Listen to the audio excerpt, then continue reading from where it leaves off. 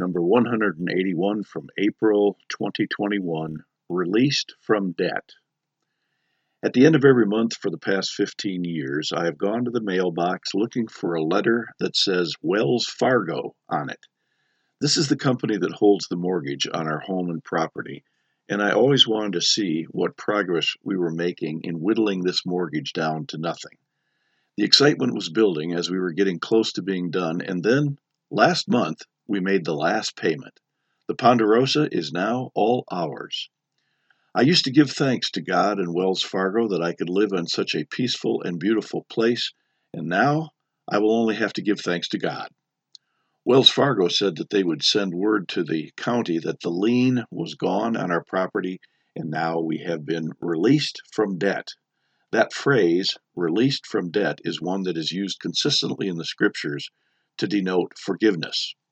For example, in the parable of the unjust steward, one servant is forgiven a huge debt by the master.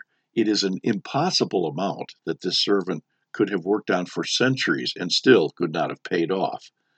The debt is simply written off, and he is free. But then one of his fellow servants owed him a few dollars, and he had him thrown in debtor's prison until he could pay him. When the master found out about this, he was not very happy, and that servant was severely punished. Forgive us our debts, as we forgive our debtors. As we enter the season of Lent, we take time out to see where we are in relationship to the Lord and to other people. Lent is a time of spiritual stock-taking and introspection. It is a time of repentance that can include fasting and praying. Some Christians give up something for Lent as a way of remembering the sacrifice that the Lord made for us on the cross.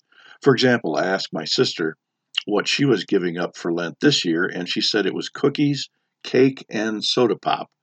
I jokingly said that I was giving up liver and lima beans, which isn't much of a sacrifice.